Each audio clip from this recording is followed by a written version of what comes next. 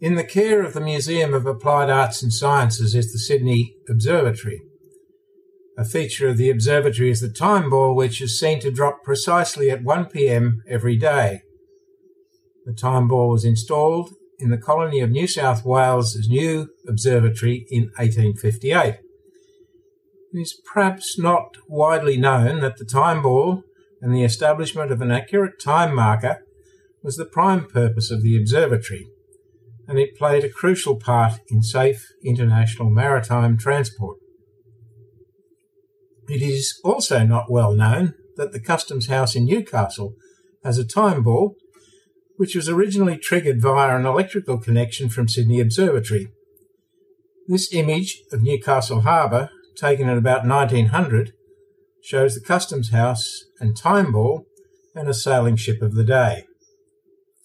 Sailors for centuries had been able to determine their latitude, that is, their position north or south of the equator. However, they had no accurate way of determining their longitude or their position east or west around the globe. They could measure their speed using a towed log and then figure out how far they had travelled from a known point. Not a very accurate measure at all. In 1707, there were 4 British warships that ran aground off the Scilly Isles with a loss of over 2,000 lives. And following this, in 1714, in the reign of Queen Anne, Parliament passed the Longitude Act, offering a prize of £20,000 for a method of determining longitude to an accuracy of half a degree. After much argument with other astronomers, a watchmaker named John Harrison succeeded in developing a very stable clock, or chronometer, which could be carried on ships and showed the simplest way of determining longitude was to use time, reference to a known position. And subsequent to that, 0 degrees of longitude was established as the line of longitude passing through the Royal Observatory at Greenwich in England. You may now guess how the time ball came into play.